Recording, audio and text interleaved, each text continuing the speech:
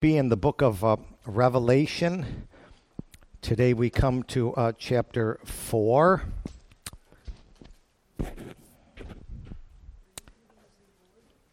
No, I don't think I'll use the board. I handed notes out, right? Folks got notes? All right, very good. And I just entitled it Revelation chapter 4. This will be part 1 because we're not going to get much further than 1.5 verses. The Rapture. Where do you get the concept of the rapture? Well, actually, from the Bible, if you do a word study. So I want to do a word study with you and see how the Lord very carefully picks his words out. And if you're looking for certain things in context, like the rapture or the resurrection, you might not get them. They're parts of God told the prophet Isaiah, whom shall I teach doctrine? To whom shall I teach understanding? Them that are weaned from the milk. You can't be a baby Christian.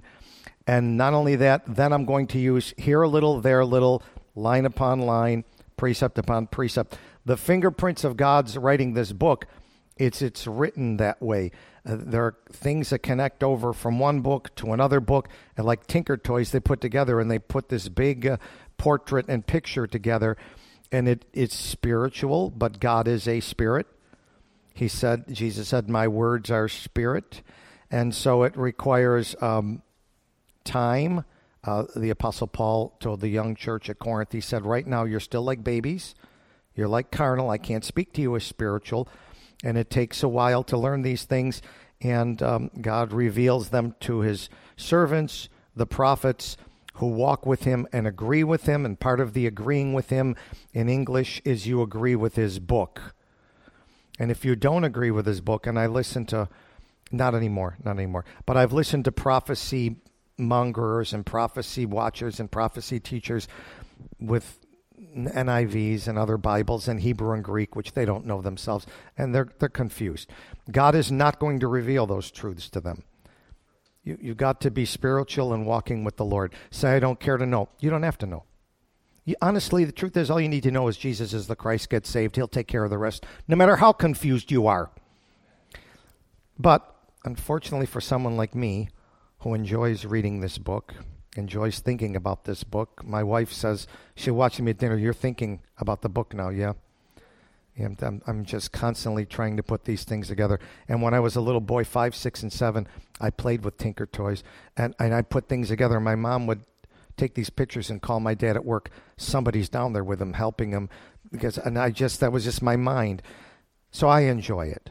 So I'm going to show you kind of what I was able to find. If you agree, amen. If you don't, you're still my brother and sister. I love you. Don't worry about it. The Lord's got it well in hand. Revelation 4, verse 1. After this I looked. I would be the Apostle John, the one we saw in chapter 1. And behold, a door was opened in heaven. And the first voice, which I heard as it were of a trumpet, talking with me, which said, come up hither, and I will show thee things which must be hereafter. And immediately I was in the Spirit, and behold, a throne was set in heaven, and one sat on the throne. And next week we're going to study the throne. It's the key word of the chapter. It's found 12 times in the chapter. But first I wanted to show you with a word study the rapture. Now, the Lord is very careful in picking his words. He uses the words after this. And there was a big conference that went on back in the Acts of the Apostles in chapter 15 when men got all together, the apostles, the elders, came together to consider the matter of salvation. And of course, they did agree on the greatness of the simplicity of salvation. Verse 11, we believe that through the grace of the Lord Jesus Christ, we shall be saved, even as they. And Peter was just saying, whether it's we Jews or them Gentiles, salvation is the same. It's the grace of the Lord Jesus Christ.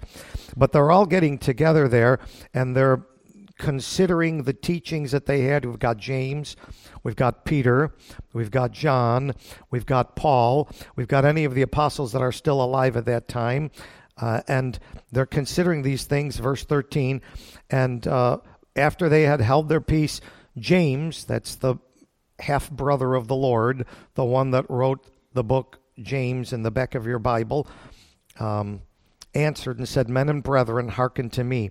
Simeon, that would be Peter, hath declared how God, at the first, did visit the Gentiles to take out of them a people for his name.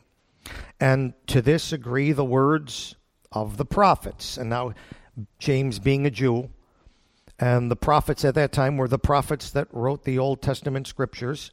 As it is written, after this, and he's quoting Zechariah and Amos, I will return, that's God will return, and build again the tabernacle of David, which has fallen down, and I will build again the ruins thereof, and I will set it up. Notice the words after this.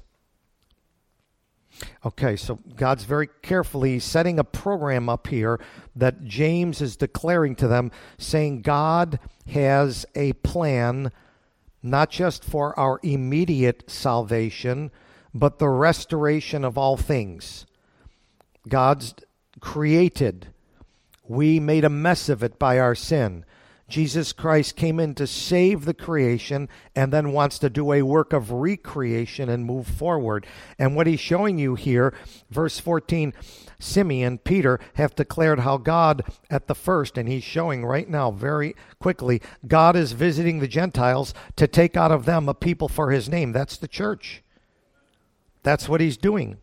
When we were in the book of Revelation, we were in chapter 4, verse 1. Did we see chapters 2 and 3? It was all about the church.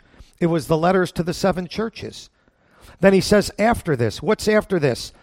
Well, the prophets say, after this I'll return and build a tabernacle of David.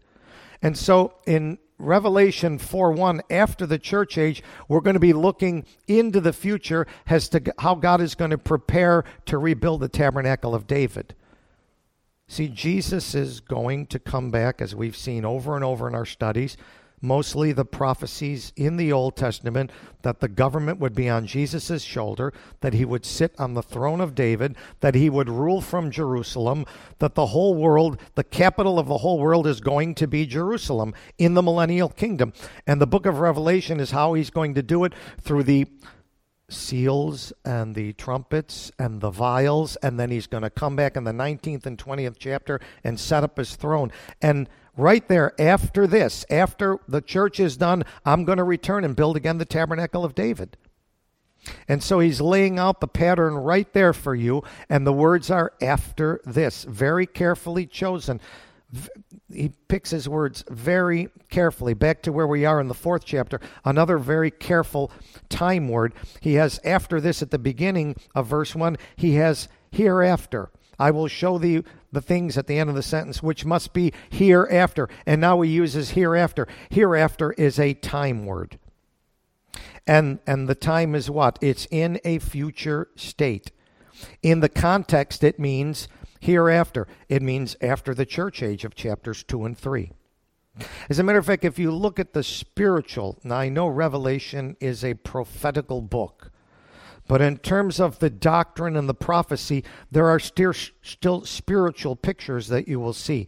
The Lord works in 3 dimensions. And so one of the dimensions is the spiritual one. Another one is the prophetical one. Another one is the historical one. And God's able to move his book and show. TV producers do that. They use 3 cameras when they do a show. They'll have 3 cameras. Well, God uses 3 cameras, the prophetical for the future, the practical and the spiritual for now, and the historical. God moves through time too, and his book does this. That's why you can't limit the Bible to just one interpretation. God has 3. Do you mean the spiritual? Do you mean the historical? Do you mean the prophetical? Which do you mean? And here, if remember in Revelation chapter 1, when John was in the Spirit on the Lord's Day, as I hope you are today, today's the Lord's Day, I hope you're in the Spirit, hope you're in the right spirit, I hope you came here with the spirit of wanting to hear from God. That's the right spirit. Well, that's how John was, and guess what? He heard from God. And Jesus showed up and met him on the Isle of Patmos. Now watch what happened to him. Historically, we know what happened. Verse 17 of chapter 1. When I saw him, I fell at his feet as dead. By the way, if he walked in here right now, we'd all fall at his feet as dead. Because even though we're saved, we're still sinners. And when holiness walks down this aisle, sinners are going to be on their face. The worshipers of the Lord fall on their face. The enemies of the Lord fall backwards. We ain't the enemies. We don't fall backwards. The Holy Spirit puts God's people on their face. If something called the Holy Spirit's knocking you backwards, it ain't the Holy Spirit. That's another spirit. Read your Bible. And so he fell right down. Now, what did Jesus do? He put his hand on me, saying, "Fear not, I am the first and the last." Okay, so that's historically. What about spiritually? Here's a picture. It's a picture of a soul meeting Jesus, frightened in terror, but believing who he is, and Jesus resurrects that soul. That's justification, chapter 1, verse 17. Remember we studied it today? See the board? Anybody pay attention in Sunday school? That's justification. Chapter 1, verse 17, spiritual picture. Chapters 2 and 3, the church age, that's sanctification. Chapter 4, verse 1, that's glorification. That's the rapture. You see it? You see the portraits there? Are you seeing them? Anyone here this morning? Okay, all right. So I wanted to show that to you. I don't see it in the context. No, you're going to see it by searching the Scriptures. Search the Scriptures, Jesus said. Be noble like the Bereans and search the Scriptures. So one of the things is we saw after this, we saw it compared to the great conference in Jerusalem by all the apostles. Now we see the time word hereafter. Go back to chapter 1 and watch what Jesus did. Jesus wanted to give them the key to the book. There are keys to understanding how to rightly divide a particular book. Usually the books of the Bible will divide in 3 portions, like I showed you with Romans, chapters 1 through 8, the doctrine of Christ. Chapters 9, 10, and 11, the dispensation of Israel. Chapters 12 through 16, the duty of a Christian. God divides in 3. Now watch Jesus right here. He's going to divide this book in 3 portions. Chapter 1, verse 19, he says to John, "Write the things which thou hast seen." That's past. So John, write in chapter 1 how I came and I met you. And the things which are, that's the present, that's the church age, chapter 2 and 3. And the things which shall be, key word, time word, hereafter, chapter 4, verse 1. Go again. After this I looked, a door was open in heaven. The first voice called and said, "Come up hither, and I will show thee the things which must be hereafter." From this point forward in the book of Revelation, we're in future time. We're looking from the time of the rapture and afterwards. Translation, it hasn't happened yet, folks. We're still in the church age of chapters 2 and 3. We're in the last chapter of 3, and in the last portion of chapter 3, we're Laodicean Christians. Sorry. I wish we were Philadelphian Christians. We're Laodicean Christians. At least in terms of the time we were born into.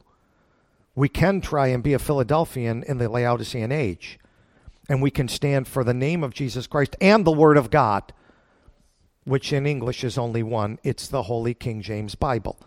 Not like first put in my hand a non-inspired version, an NIV.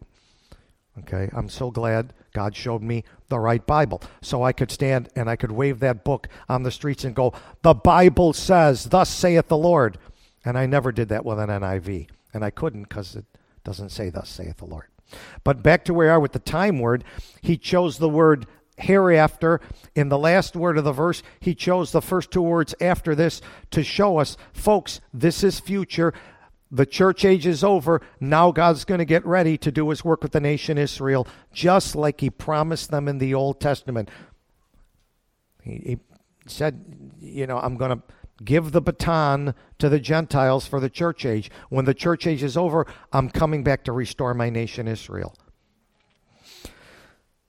Now, what did he see? Well, after this I looked, and behold, a door was opened in heaven. The door. Who is the door? By the way, one other place I did find the word hereafter. It was in the Gospel of John. Interestingly, the same writer, John, is guided by God as to carefully choose his words. And in the first chapter of John the Apostle, when Jesus goes to meet Nathanael and to reveal himself to Nathanael, and Nathanael finally says in verse 49, "Wow, Rabbi, thou art the Son of God. Thou art the King of Israel." And so he's made the confession of faith. And when you make that confession of faith, it's like you're reaching your hand out to shake God's hand and going, "I agree with you." See, what God is looking for is some people to agree with him. Not just believe in him, but to believe in what he said and agree with it and go, I trust you at your word, Lord. See, when I was a Catholic, I didn't trust God at his word. When I was an agnostic doctor at the hospital, I didn't trust God at his word. None of my friends in medical school trusted God at his word. Okay? It wasn't until I met Jesus, then I said, you know what? You wrote it, God. I believe it. This isn't like my medical textbook, which changes every few years with a new edition. This is fixed forever in heaven. I agree. And he meets and he makes a confession in verse 49. And then Jesus says, now that you believe this, I'm going to reveal more to you. Jesus said, because I said unto thee, I saw thee under the fig tree, believest thou? Now that you believe, thou shalt see greater things than these. Verse 51, he said to him, verily, verily, verily, I say unto you, hereafter ye shall see the angels of God ascending and descending upon the Son of Man. Do you remember in chapters 2 and 3, every time he spoke to a pastor of the church, he called him an angel? Speak to the angel at Ephesus. Speak to the angel at Laodicea. Speak to the angel at Philadelphia. He kept using the word angel instead of pastor. Because one day that pastor is going to get an angelic body and he's going to ascend the ladder of the Son of Man right up to heaven, Revelation 4:1. Hereafter. See, hereafter. You see how the words are connecting? It's a word study we're doing. We're letting God's word speak. I saw a door. Well, who's the door? John chapter 10, verse 9. I mean, the great thing about the Gospel of John, the reason God let John write that gospel is that ye might believe Jesus is the Christ and believing have life in his name. If you're trying to witness to someone, what's the book you want to give them? The Gospel of John. That's how I met Jesus.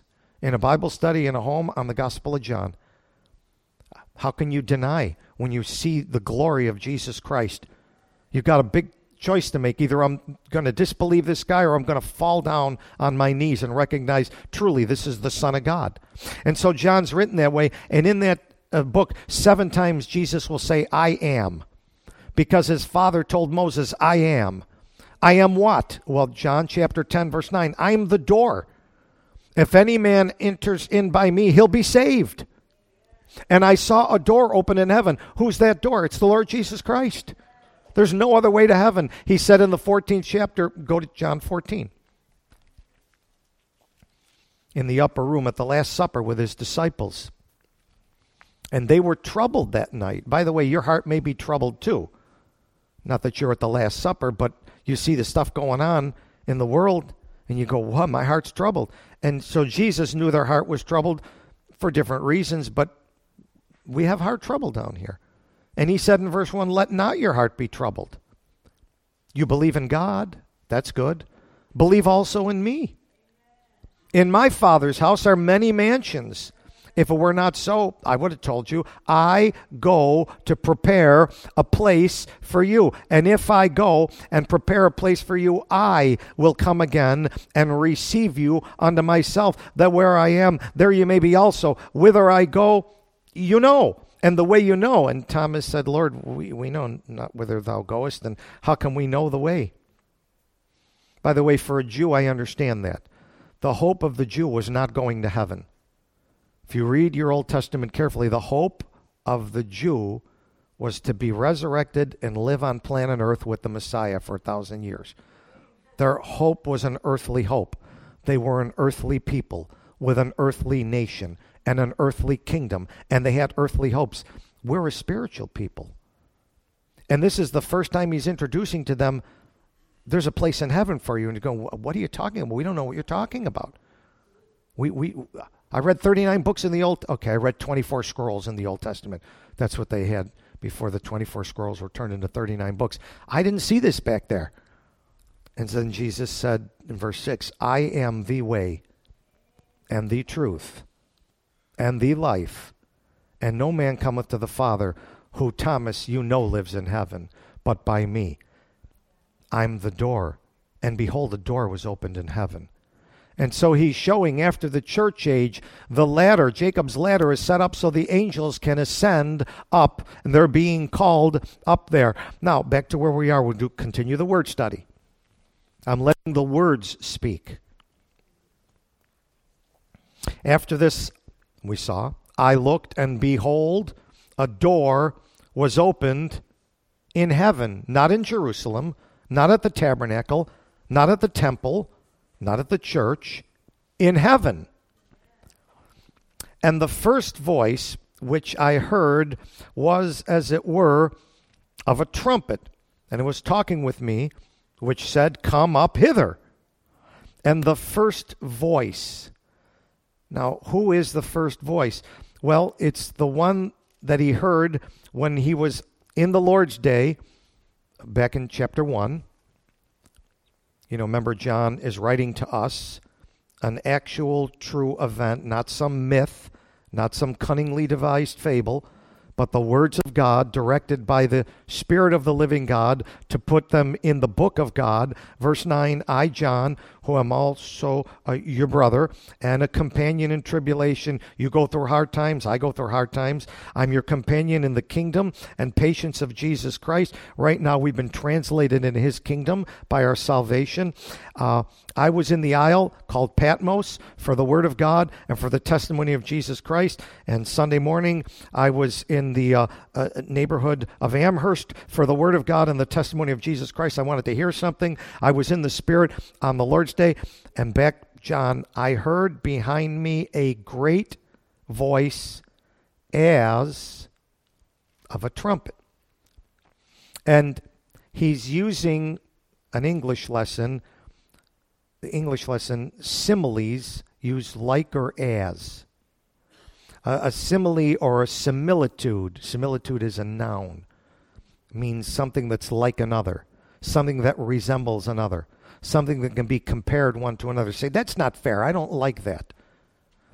Okay, go back to an Old Testament book right after Daniel, Hosea chapter 12. In your Old Testament, after the major prophets of Isaiah, Jeremiah, Ezekiel, and Daniel, the first minor prophet is Hosea. And Hosea was a faithful servant of the Lord. And here's what the Lord tells Hosea in chapter 12.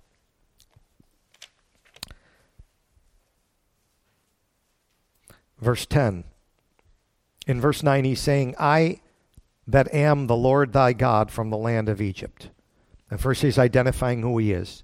And in verse 10, I, that would be the Lord thy God, have also spoken by the prophets. And God used prophets. And what did he do? He multiplied visions and used similitudes by the ministry of the prophets. And he would often do things where he would say something is like another. And he wanted us to learn to see things spiritually. He wanted us to have parabolic vision where we could see parables. And similitudes are how as he spoke. And he said the first voice was like as a trumpet. I didn't put this in your notes, but back in the book of 1 Corinthians, chapter 14. You can pencil this in your notes.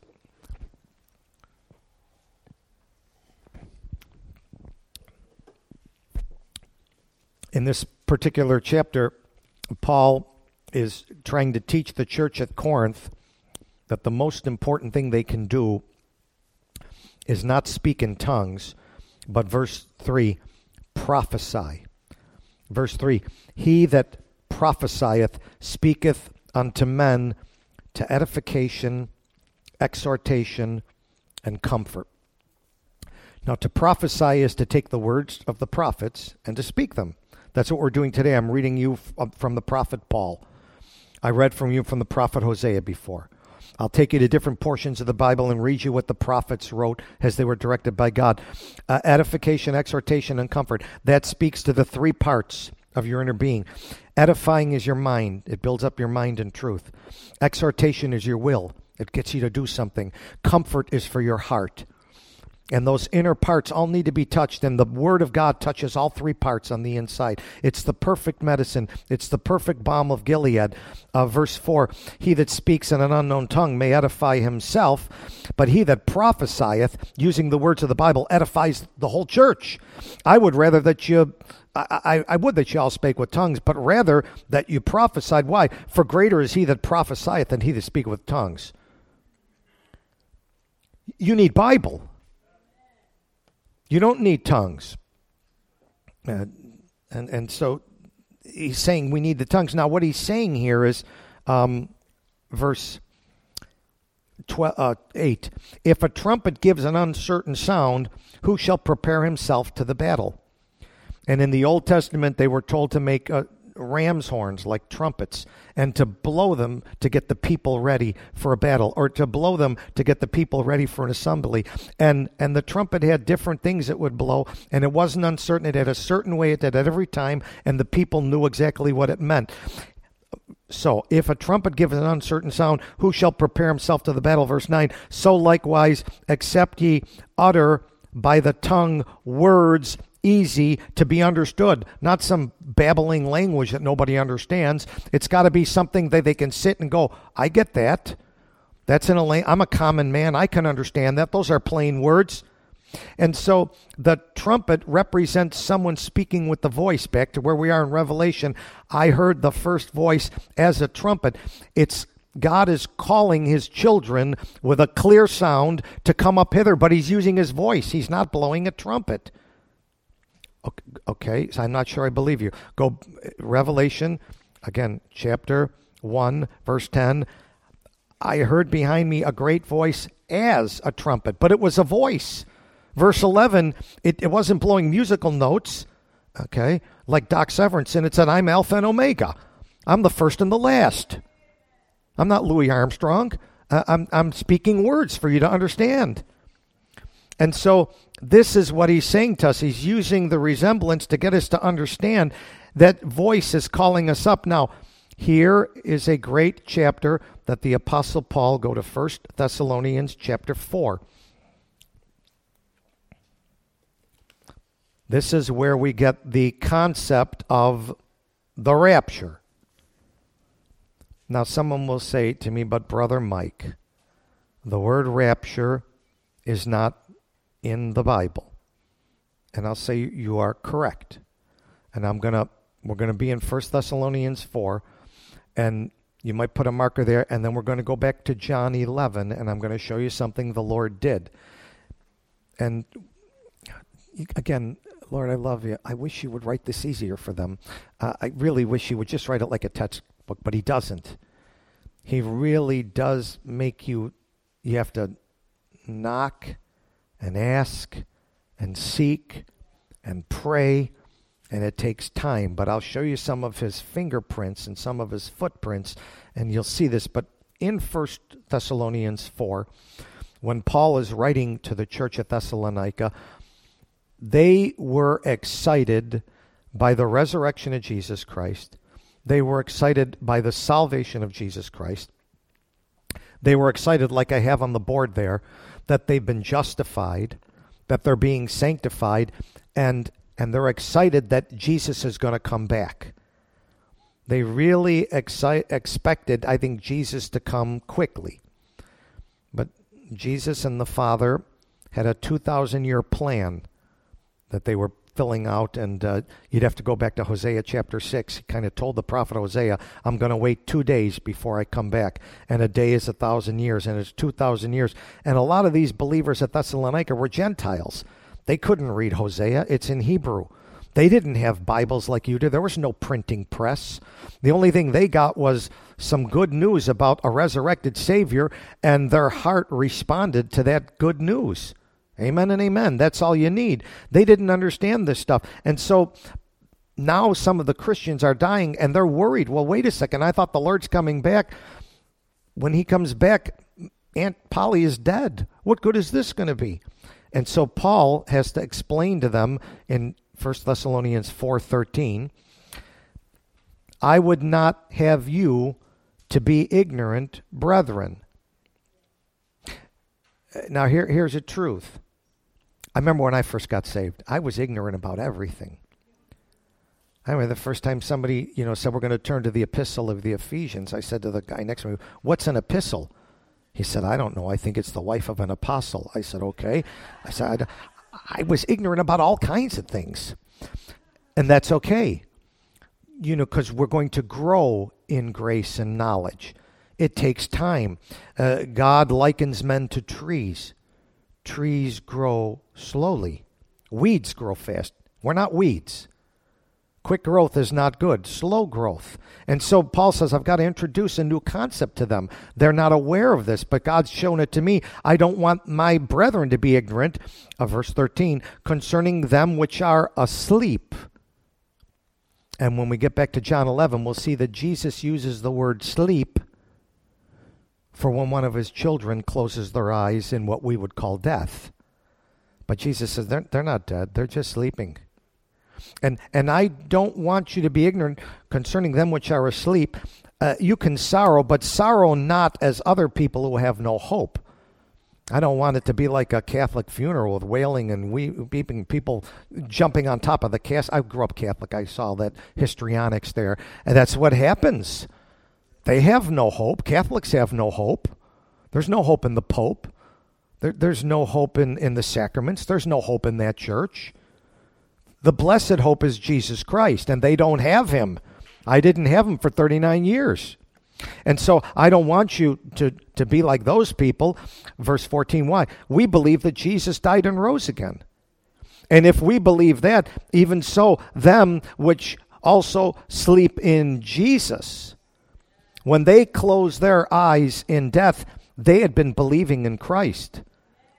They weren't believing in a church. They weren't believing in their baptism. They weren't believing in their money. They weren't believing in maybe a scientific breakthrough where they could be frozen like a popsicle and then come back to life one day.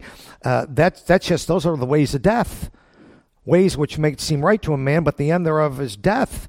No, they were trusting in Jesus. And if they sleep in Jesus, God's going to bring those with him. And verse 15, and this we say to you by the word of the Lord. There's nothing else we can trust. There's no other eternal words but God's word. And here's what we know. We which are alive and remain unto the coming of the Lord shall not prevent them which are asleep. Here's maybe the thought that was going through their mind. Okay, when Jesus comes back, there's going to be a resurrection. He spoke about it in John chapter 5, called the resurrection of life. But he can't resurrect them who are dead if we're still alive. We're going to prevent him from doing his work at the resurrection. How can he possibly do it if we're still walking around? He's got to wait till we die. And if we die, then our kids are alive and walking around. This is this endless cycle. It's never going to happen. He says, no, you don't understand it. Living Christians are not going to prevent Christ from doing his work. He's going to do something new here. It's not just a general resurrection. Watch what he's going to do. Verse 16, the Lord himself shall descend from heaven with a shout, with the voice of the archangel, with the trump of God. Now, that voice is as a trumpet. The trump of God is his voice shouting. That's what it's talking about. How do I know that? I had two other verses that showed me it's a similitude. I wish he put the similitude here. Again, Lord, I don't like the way you write. Leaves too many rooms for arguments. I wish you wouldn't do this, but I'm telling you, it's a similitude from the other two, and someday you can ask him about it. If Lord had to rewrite every word every time, this book would be a lot thicker. And so he was able to be a tight editor and put things together and expect you to hear a little and there a little and search and know how to put implied verbs and implied similitudes together. Say it's hard for me. Don't worry. Just get saved. He'll teach you in the millennium.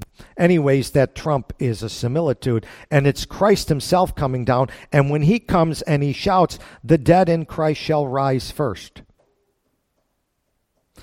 And then we which are alive and remain, after they come out of their graves, then we'll be caught up together with them in the clouds. Come up hither to meet the Lord in the air, and so shall we ever be with the Lord. Wherefore, comfort one another with these words.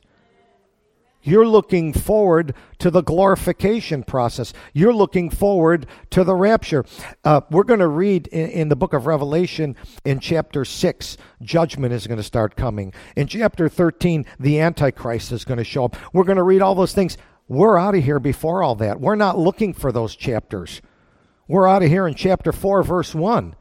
We can comfort one another. We don't get a lot of comfort reading Revelation 13. You don't get a lot of comfort in Revelation 16. No, but we're looking forward to Revelation 4:1. Now, just to show you, you got to keep your finger in 1 Thessalonians 4. And I'll show you the perfection of the English Bible. And go back to John 11. The perfection of the English King James Bible. The word of a king is pure and perfect and with power. And we say this to you by the word of the Lord, that, and I'm just reading, well, we're going to look at the 11th chapter. I'll point you out in a minute, but I'm just rehashing in your mind the 4th chapter of Thessalonians. We say this to you by the word of the Lord, that they which sleep in Jesus, God will bring with him. They're going to rise first. Sleep in Jesus. Now, if you remember this chapter, this is one of the chapters where Jesus is going to give another I am statement. He's going to say, verse 25, I am the resurrection and the life. And why he's saying that is because the girl before says in verse 24, I know that he'll rise again in the resurrection at the last day. And she was an Old Testament Jew. She was counting on the resurrection. That's what the Jews were hoping for. And she thought of the resurrection as a day. And when that day comes, everything's taken care of. And Jesus says, no, it's not the day, it is I. I'm the resurrection. The day isn't the resurrection. If I didn't show up on that day, no one's coming up. And when I show up, that becomes the day. I'm the resurrection and the life. Search the scriptures. They testify of me, not of resurrection days, not of promises, of the one that's the giver of the promises and the gifts. That's what he's trying to show her. Okay. But at one point, verse 11, these things said he, and after that he said to them, our friend Lazarus sleepeth, but I go that I may wake him out of sleep. And the disciples said, Lord, if he's asleep, he'll do fine. Somebody give him a little Narcan, he'll wake him up. Howbeit Jesus said, spake of his death. They thought he was taking a rest and sleep. And so Jesus said to them plainly, Lazarus is dead. And again, what he's showing is what we mortals see as human death. Jesus sees, if it's a believer, it's just sleep. You need to be no more afeared or frightened of death than you are of taking a nap. That's what he's trying to show his children. A lost person ought to be real frightened of death, but you should have no fear of death. It's just sleep. Now, watch the perfect punctuations and wording here. In verse 24, when Martha said, I know he's going to rise at the last day, she said, no, I'm the resurrection and the life. He that believeth in me, he closed his eyes in sleep, believing in me. He says, though he were dead, yet shall he live. And whosoever liveth and believeth in me shall never die. Now watch very carefully. This is some of the beauty of the English in a King James Bible. The punctuation marks were put there by God. And if you look at verse 25 and 26, 25 doesn't end with a period. It ends with is that colon? A colon. Curious. Now keep your finger there and go back to 1 Thessalonians 4 and watch this. 1 Thessalonians 4. Verse 16, for the Lord himself shall descend from heaven with a shout. I'm the resurrection and the life. Here I come. With the voice of the archangel, trump of God. Here it goes. And the dead in Christ shall rise first, colon. Then we which are alive and remain shall be caught up together. Do you see, when did the first people get resurrected? The dead before the colon. When did the living people go? After the colon. Go back to John 11. There's the dead people living before the colon. Here's the living people after the colon that never die. He's spelling out the rapture right there in perfect harmony with what's in 1 Thessalonians 4. The voice, come up hither. Who's coming up? My mom and my dad, who right now are in a grave somewhere in Cheektowaga. They'll come up first.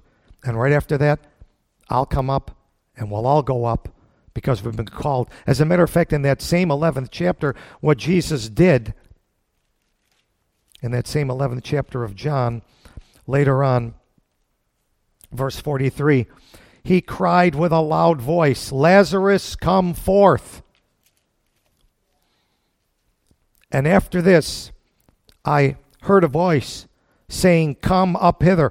How loud was it? Like a trumpet, like a shout, like it says in Thessalonians. And the door is Jesus.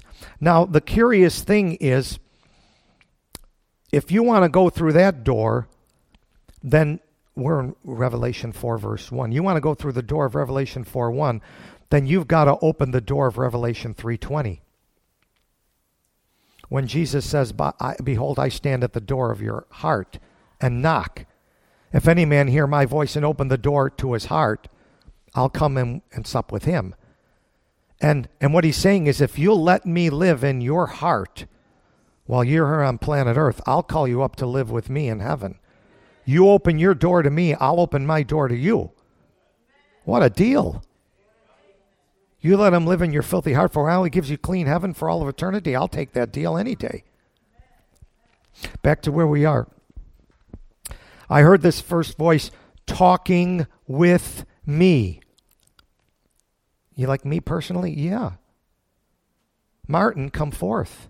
Miguel, come forth. Sandy, come forth. Salvation is individual. Salvation is personal. Straight is the gate, just like a turnstile at a football game. One person at a time comes through, and you come through, and that call, somehow when he calls individually, all our names will hear them. I don't know how he's going to do it. Just going to divide the voice so that everybody hears their name individually. It's personal. It's individual. It's the rapture call. I heard that voice talking with me back in the book of Deuteronomy, chapter 5. And again, in verse 24, there's a lot of 24s. And he said, behold, the Lord our God hath showed us his glory and his greatness, and we have heard his voice out of the midst of fire. We have seen this day that God doth talk with man, and he liveth. You know, the word talk with is found 24 times in the Bible. Curious. And that's in verse 24. And I just doesn't mean, you think about it. Day of the Lord, 24 hours. Next year's 2024, people. Yeah. Anyways, in summary, what the first verse is showing us is that Jesus personally is going to call his bride, his church, individually. He's going to call them up, come up hither, using his voice. Now, next verse. And immediately I was in the Spirit. I never paid attention, but I did a word search. The word immediately is found only in the New Testament. It's 55 times. And I thought, well, I know what the word means. And I went to a dictionary, and I had to learn that it was kind of a contronym to another word, mediate. And so I put it down for you. Mediate is an adjective. And mediate and mediately would be the adverb form of mediate, the adjective. It means to interpose or to intervene, to put something between two objects or events. Immediate means it's direct, instant, proximate, without the intervention of time or another. Immediately is used 24 times in the Gospels, defining the work of Jesus Christ. Jesus touched him, and immediately his leprosy was cleansed. Immediately, Jesus stretched forth his hand and caught him. Jesus touched their eyes, and immediately their eyes received sight. What he's saying is, when Jesus makes that call, there's nothing in between. There's nothing to wait for. There's nothing between Jesus' call and the rapture. That's the next thing, is the rapture for Jesus. When the church age ends, after this, hereafter, immediately is the rapture.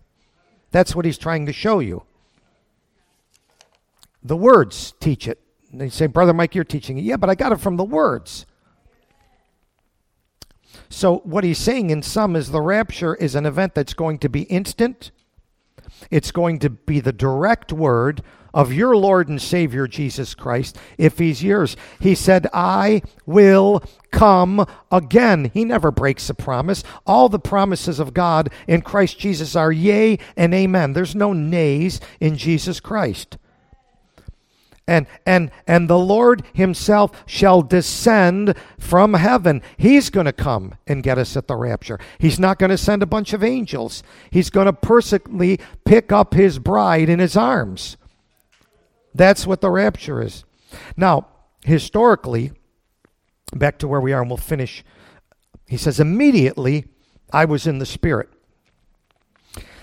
Now, historically, what John experienced was probably what the Lord did was he took John by the hand, like he did Ezekiel. We just read Ezekiel chapter 8, where God took Ezekiel by a lock of his hair and lifted him up between earth and heaven, and Ezekiel's body was lying there on the planet. And so he took him historically, and it was a spiritual rapture, so to speak, because I'm all of a sudden I'm up in heaven and I'm seeing the throne and the one sitting on the throne, and I'm seeing the worship around the throne. And now when we go in the rapture, we're going to physically go up, but right now it's a spiritual thing that he's seeing. I was in the Spirit. But go to 1 Corinthians chapter 15. It was a type. It was a similitude. It was a picture. But Paul explains to us in 1 Corinthians 16, when it happens to us in the future, after the church age, hereafter, after this, it's going to be not just our spirit, it's going to be 1 Corinthians chapter 15, verse 35. Some men will say, how are the dead raised? With which body do they come up? Thou fool, that which thou sowest is not quickened except it die. Now he's going to talk about you are sowing your body. That which thou sowest not that body, which you're going to get, that shall be, but you're going to sow bare grain. It may be wheat, may be another grain. God giveth us a body, hath it pleased him, to every seed his own body. All flesh is not the same flesh. He's trying to teach us that, there's one kind of flesh of men, skin. There's another flesh of beasts, fur. There's the fishes, they got scales. Birds, they got feathers. And first thing he's saying is, yes, God gave different bodies on planet Earth. There's something about the body made in his image covered with flesh. That's man. But God did give different creatures. Verse 40, there are also celestial bodies. The bodies terrestrial were verse 39, the terra, earth. But the celestial are there. The glory of a celestial is one, the glory of a terrestrial is another. They're different type of bodies, he's saying. The bodies on earth are not like the ones in heaven. That's what he's trying to teach us. Verse 42, so also is the resurrection of the dead. Your body, is sown in corruption. Now he uses terms like a farmer. See, I remember when they buried my mom, and I was there, and, they had the casket, and everybody's sitting around putting some roses on it. Some words are being said. And then finally, some men took some dirt with a shovel and then put it down and shoveled it up. Isn't that how you plant a seed? You're sowing seed. He's saying if you're not being buried when you die in Christ, you're being sown. like a seed. He's planting it in there. There's going to be a harvest. He's planting a physical seed. He's going to bring up a spiritual harvest. See, that's what he's trying to say. Verse 46, I think is 44. It is sown a natural body. It is raised a spiritual body. God's letting it go down one way, coming up another. I mean, you take a little seed, you plant it, and up comes a stalk of corn. It didn't look like that, did it? It looked like a little seed. And God's saying, I'm going to plant it one way, I'm going to bring it up another way. It's going to look different when I'm done. The corn is all yellow and golden. The spiritual body is going to be golden and yellow. It's going to come up a spiritual body. We're sowing it. Raptured saints are not going to go up in the spirit. They're going to go up in a spiritual body. That's what he's teaching you here. He's telling you, verse 50, I'm telling you, brethren, the body you have now with flesh and blood cannot inherit the kingdom of God. Your corruptible body cannot inherit the incorruptible kingdom of God. I show you a mystery. We'll not all sleep. Some of us are going to be alive, but we're all going to be changed. In a moment, in the twinkling of an eye, like we saw there at the glorification, in a split second, at the last trump, the trumpet shall sound. That last trump is the last call of Jesus. See, Jesus had been calling people to his side for a long time, and now the Father says, the church is completed, son, call them up, and he makes the call. And it's the last call. This is it.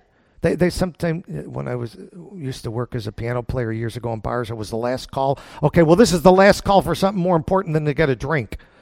This is to get in heaven with God. And at the last call, what's going to happen, the trumpet shall sound, the dead shall be raised incorruptible. There they come out of the graves, and we who are alive will be changed. This corruptible body in the grave will put on incorruption, and this mortal body will put on immortality. And when this corruptible puts on its incorruption, and this mortal puts on immortality, then is brought to pass the saying that's written, death is swallowed up in victory. O death, where is thy sting? O grave, where is thy victory? Now, for those of us alive, we won't get stung by death. For those who are in the grave can't have victory over them. Christ has the victory. He's going to bring them out. Thanks be to God, which giveth us the victory through our Lord Jesus Christ. And because of that, therefore, my brethren, be ye steadfast, unmovable, always abounding in the work of the Lord. For as much as you know your labor is not in vain in the Lord. You could turn someone from a body that's going to be buried to one that's going to be sown. Someone who's going to die in their sins versus one who's going to hear, come up hither, and change their eternity by giving them the gospel. So this is the rapture that you can see by the word study in Revelation 4:1. And after this, we're going to move forward and see the plan that God has for restoring the nation Israel, and sadly, but rightfully and judiciously bringing the sinners and the rebels on earth to their end so that his son can come back on a planet full of believers. All right. Lord, I thank you. I tried. It's a beautiful passage, Lord. It's so exciting that after this, one day we'll hear the call, come up hither, and we'll be in the throne room, and we can finally meet our Savior face to face and see the glory of his Father and in an incorruptible body. And we thank you for this in Jesus' name. Amen.